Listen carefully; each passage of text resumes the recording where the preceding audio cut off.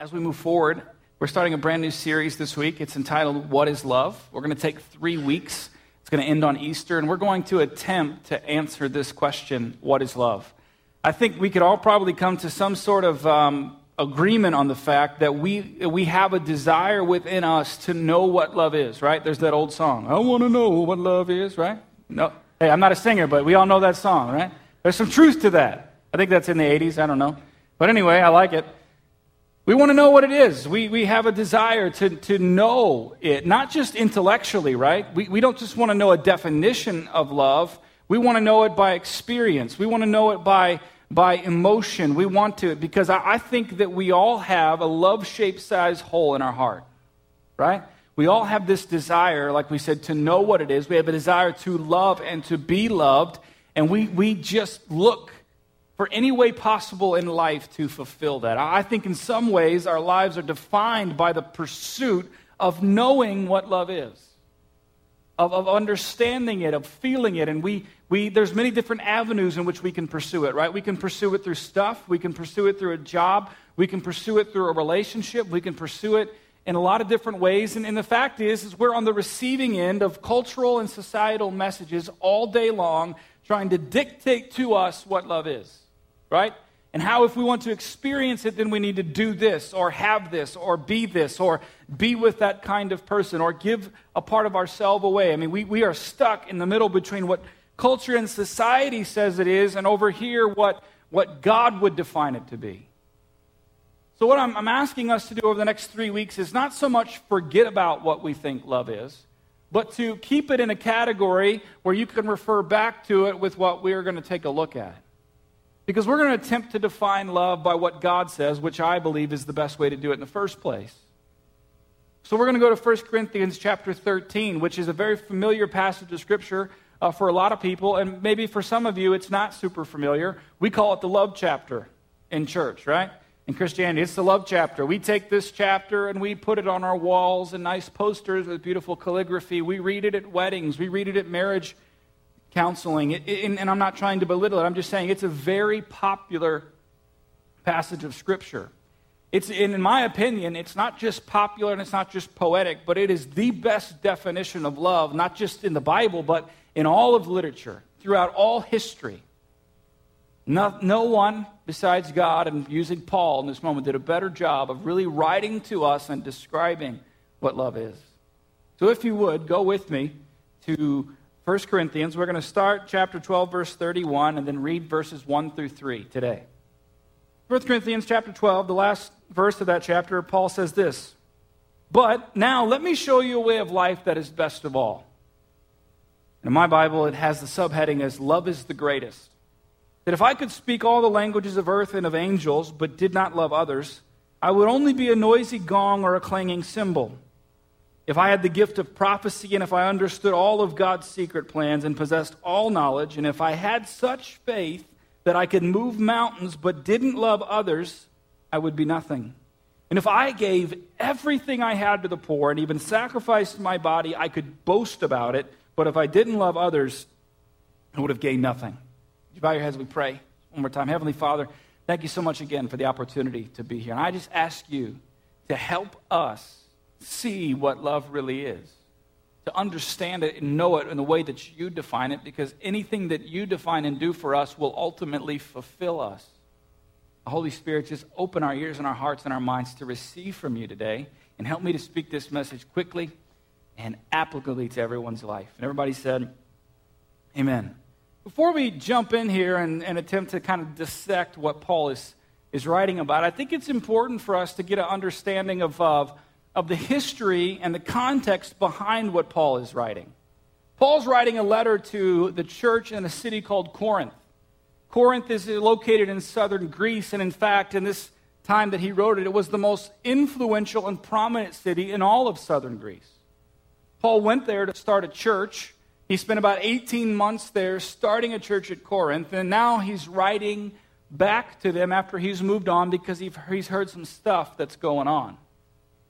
Corinth is a prominent city because it was located in between two major trade routes in Greece, kind of bridging Europe and Asia in some ways. There was a center of culture very diverse racially, a center of religions. They worshipped Greek gods. They worshipped Egyptian gods. They worshipped gods from other religions. It was very, very what we would call today pluralistic, just very open. They experienced a lot of wealth and luxury and prosperity. There were a lot of traveling salesmen and merchants and sailors, and just pretty much would be kind of like some cities that we would think of today in the U.S. that experienced that kind of level of prominence. But at the same time, with all that they had experienced, the prosperity and everything, they had become synonymous in the known region with filth. It was immoral filth, not physical filth. To go to Corinth, it was said that there's nary a man who could afford a trip to Corinth because he would lose a lot more than just his pocketbook. They would say if you had become Corinthianized in that day, you would have become immoralized, or for lack of better words, you would have been made open or known to the pleasures the world had to offer.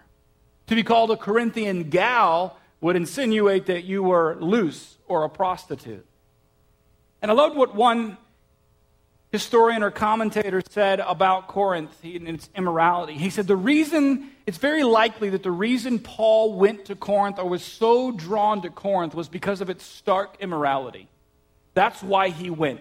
He went to one of the darkest cities in all of the world at the time, the known world, because he was drawn to it to take the message of the gospel, this message of hope and transformation and forgiveness and freedom, to the most immoral city that he could find.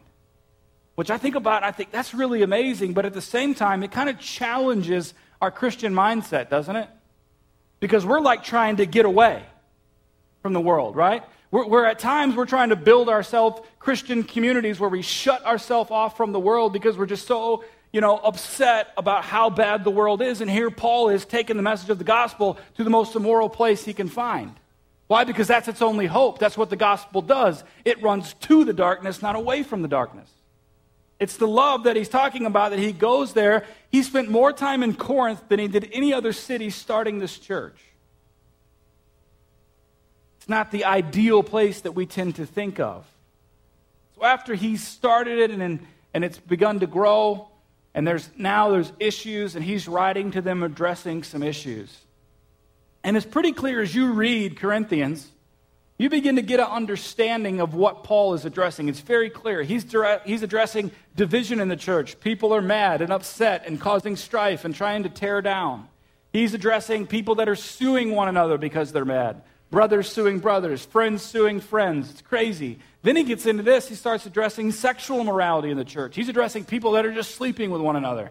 He's addressing sons that are sleeping with their father's wives. He's addressing homosexuality. He's addressing a lot of stuff. This isn't cultural, right? He's not addressing the world. He's addressing the church. And early on, he makes a statement to them. He lists all these things, and he says, look, this is what you once were. That group of people will never inherit the kingdom of heaven. But remember, they're doing those things. But he says, this is what you once were. But you have been washed.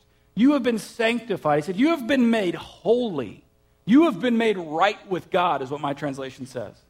Because you confess that Jesus Christ is your Lord and Savior. That's not who you are anymore. I mean, I would think he's going to just rail on them, right?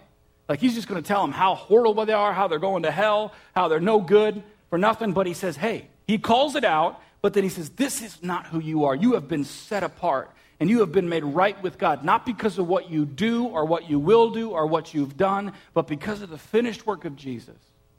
This is what he's telling them.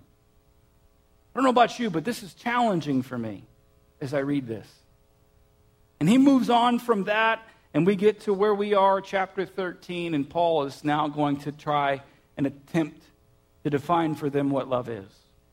And it's really ironic, and it's important to realize that in the city of Corinth, atop of the hill, the highest point of the city, of a Greek city, was called an Acropolis. And on the Acropolis stood a citadel, which was a defense point for all the city. And up there on the highest point of that citadel and that mountain was a temple to the goddess Aphrodite, who was the Greek goddess of love.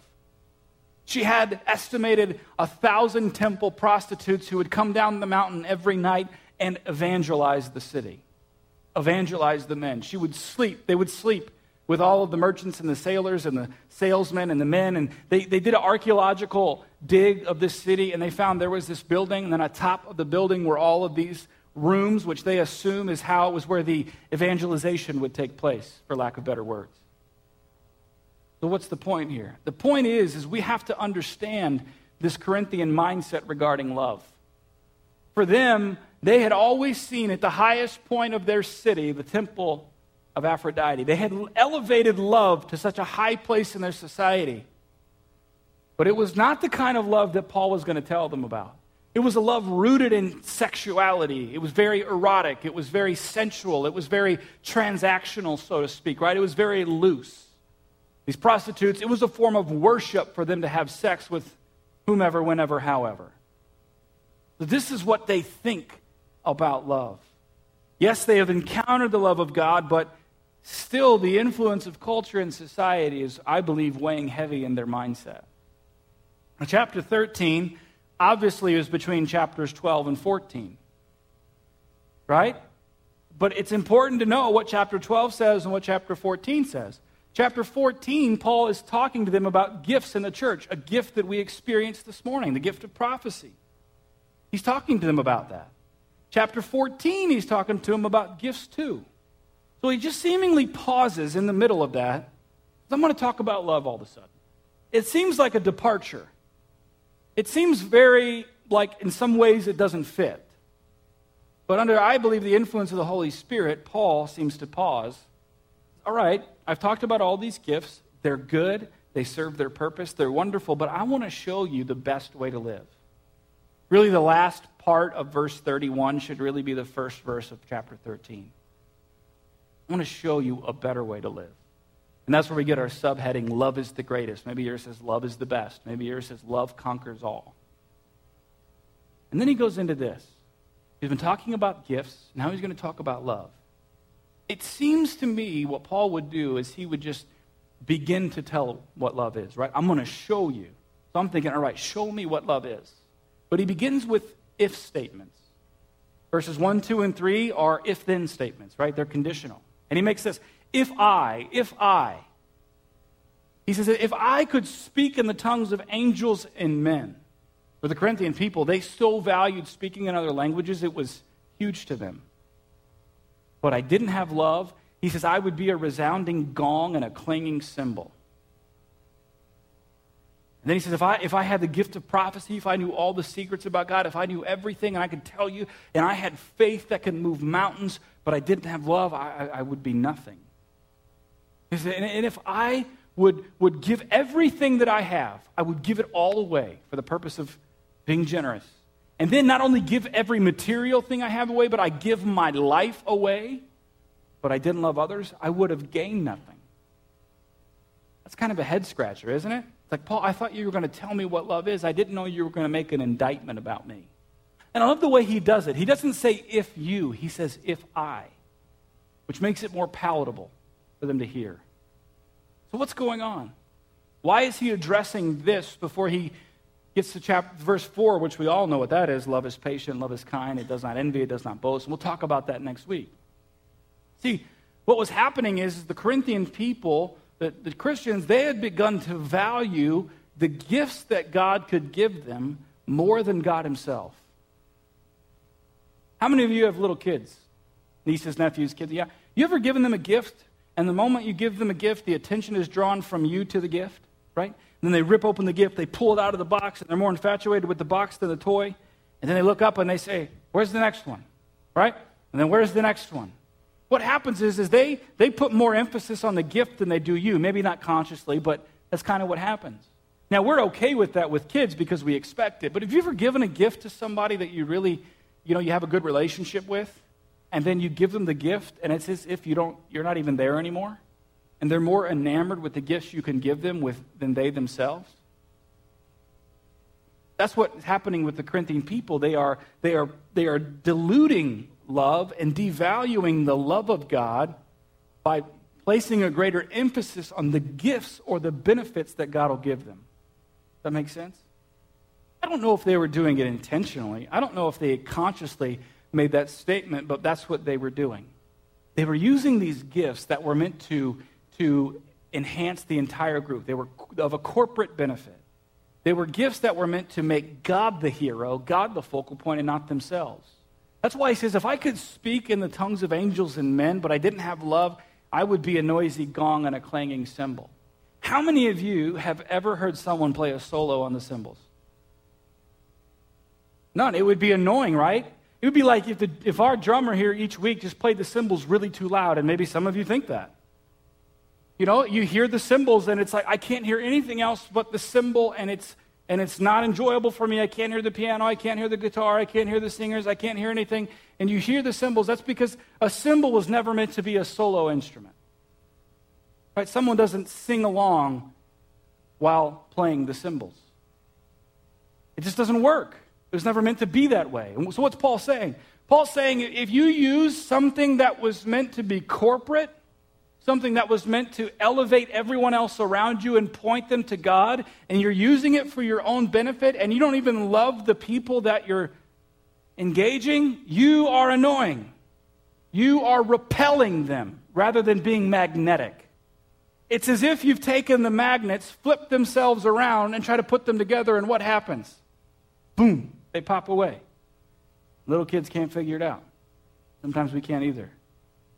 But that's what he's saying. You become a repellent versus being attractive. You didn't love them. And then he uses other gifts. Because not only do you become repelling, you become nothing, you become less of what you are, and you don't gain anything. And then you scratch your head and you think, Paul, I thought you were telling me what love is, not about these gifts. Paul is building this case for them to show them that the love of God in every case is more important than the benefits that God could give them. That the gifts that God gives us, you know, the gift of whatever talents that we have, was never meant for the sole purpose of us. That we were never meant to be a solo instrument. We are meant to be part of a great symphony, which is the church. And that any time with God, and this even works in our own relationships, that we begin to value the benefits of something more than the one who is providing the benefits, we have a bankrupt sense of love. And our relationships will then be bankrupt. Is there anybody that you know that you have a relationship with that you think they're just in it for what they can get out of it? You ever feel that way about a salesman? You ever feel like they're just being nice to you because they want to make a profit? You ever feel that way? You know, I used to sell appliances, and I used to feel that way myself. It was one of the most morally challenging jobs. Like, I got to be nice, but then I got to fight the struggle of being nice, but I also am not making an hourly wage, and if I don't sell this dishwasher, I don't pay my bills and I don't eat. You know what I mean? So there's that feeling. It was this mutual relationship. They wanted to get what they wanted out of it. I wanted to get what I wanted out of it. And I always went home and I took a shower, not because I was sweaty. I just felt like I wasn't being real. I'm not saying all salesmen are immoral, so don't take that. But I'm just saying for me it was a challenge, and it's that same way. I think we all have we've all struggled sometime with some relationship. We were looking to get something out of it versus just looking to be in a relationship. Sometimes we do that because we're struggling with our definition of what love is, right? We're struggling to fill that void that we have on the inside of us. And we're proceeding from a faulty foundation of love. If a product is made and the interior of that product is compromised, the product will be defective, right? It all begins in how it's put together. And if we have a wrong definition of love, or just a definition of love that's been overly influenced by society and culture, then we have a defective product or a defective process by which we are giving love and receiving love. Does that make sense? We're looking for the benefits of love. For the Corinthian people, they, I believe, had been so influenced by the temple on the hill that for them, love had become nothing more than just a transaction, right? Love was just very erotic, very sensual, very fleeting, very momentary. They come down the hill, we do our thing, and they go back up the hill. And it's just the same process over and over again. So this fight and this struggle to see what love really is. They'd encountered God's love, but to carry that all the way through, I believe, required Paul writing to them and redefining, reaffirming, just painting the picture for them again. Hey, love is not what you think it is. Love is not just a pursuit of someone or something. Love is not a destination, right? Love is not an accomplishment or an achievement. I don't know about you, but I thrive off accomplishment and achievement. I mean, I've got a goal. I'm going to go for that goal, and either you're with me or you're not. And if you're not and you're in front of me, you better watch out because I might run you over. Anybody else like that? 2. Okay, good. I'm glad I feel welcome in the company of 2. I think on some level we all struggle with the idea of I'm going to accomplish something, I'm going to achieve something. And sometimes there are people that are in our way that we need to move out of our way, but more than anything, we do life together, right? We're part of that symphony. We're not a soloist.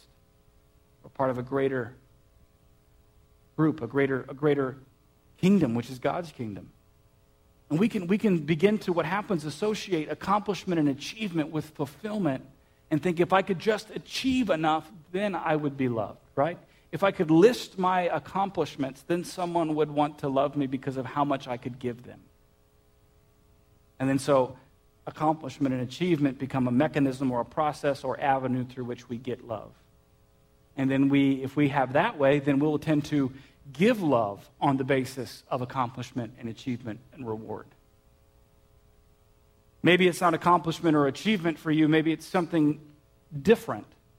But we've all learned to create a process for ourselves so that we can attempt to fill that void. And I really begin to think about what is love? I begin to think about this question deeply. I've grown up in church all my life. I have. I was practically born in the pew. Seriously, I don't ever remember not going to church. It was my life. It was my family. I come from a rich heritage. But at the same time, I still struggled with this concept of love. And Friday, as I'm preparing and kind of shoring things up, I begin to think about this question that we've asked in the series, and we already had everything printed up, right? This question of what is love, and I begin to think maybe the question is not what is love. Maybe it's not a what. Maybe it's not a feeling. Maybe love is not sex, as culture would define it. Maybe that sex is an expression of love rather than being love itself. Maybe love is not a person that we can get it from, but I think love really is a person, just not a person on this earth. I begin to think the appropriate question is not what is love, but who is love? Who is it? Not just what Paul is talking about here in Corinthians, but who is he talking about? And then I was reminded of a scripture that appears in 1 John chapter 4. This letter written by a man named John was written to the church as well, but it was written after Paul wrote his letter. And this is what he said, verses 7 and 8. John says, "Dear friends, let us continue to love one another. Love comes from God.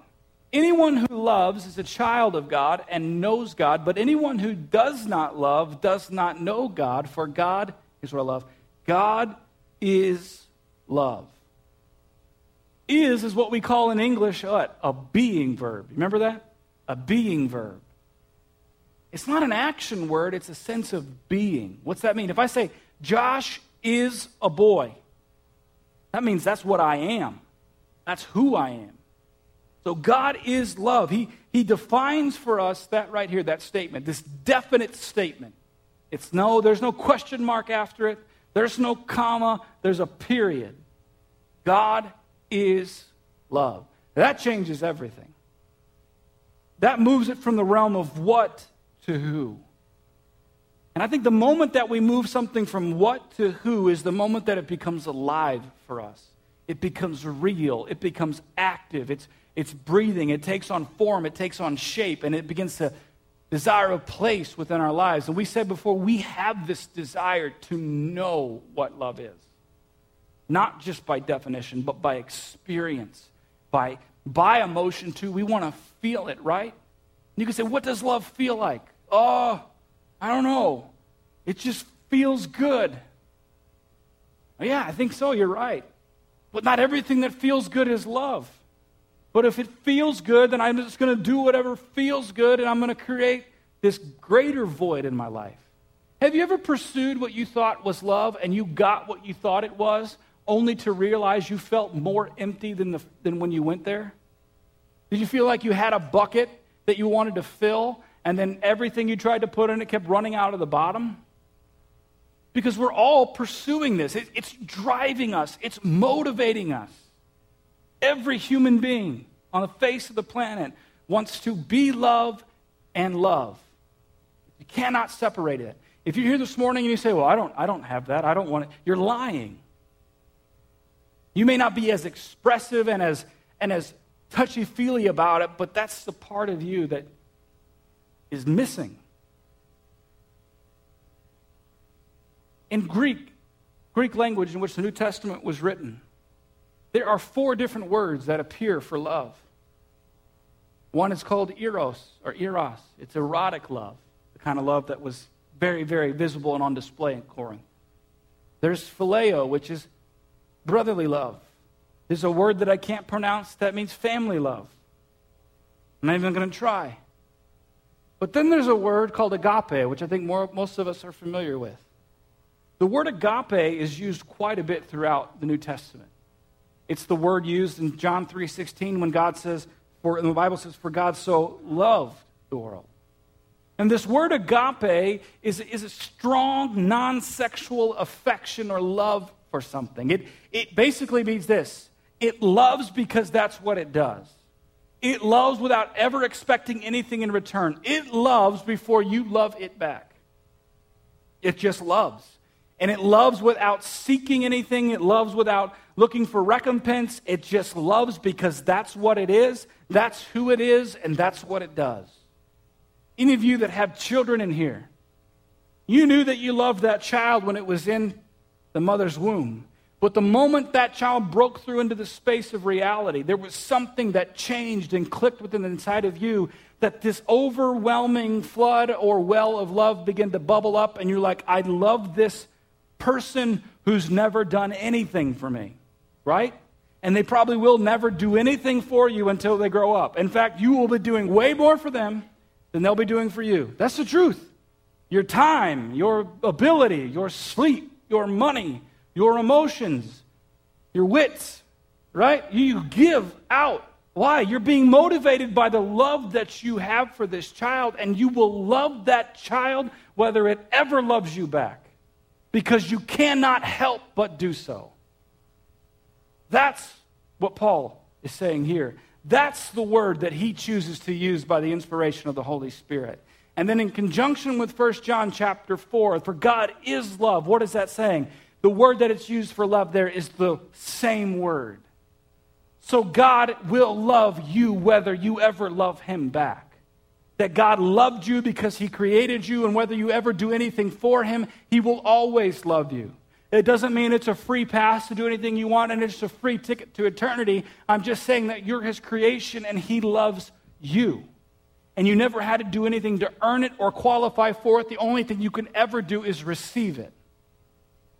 It is the greatest gift. Jesus is the ultimate manifestation of the love of God. How do we know that? 1 John 3:16. For God so loved the world that, which means for, because, so, he sent his Son, his only Son, that whoever believes in him would not perish, but would have everlasting life. The love of God motivated itself, culminated in the greatest thing the world has ever seen, which is Jesus touching foot on this earth, going to the cross, doing what he did. That is the greatest act of love that we could ever experience.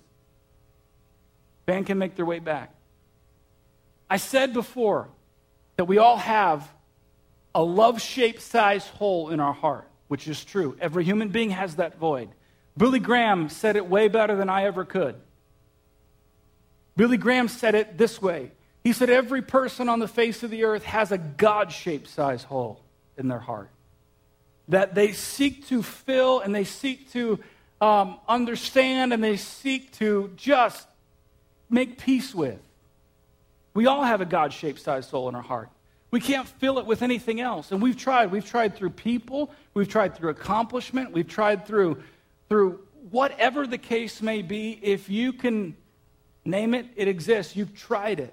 Only to end up at the same point where you started with less than what you gave. You see, when you encounter a relationship with God and you receive the love that He gives you, He will take some things from you, but He's going to take all the bad stuff from you. He's going to take all the things about you that you don't like.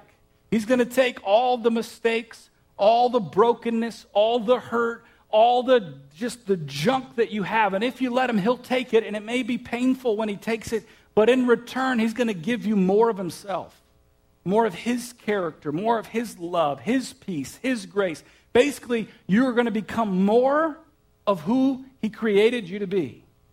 But when you do it the opposite way, and you do things for people simply because you want something in return, when you do things without love, you literally become less of what you are.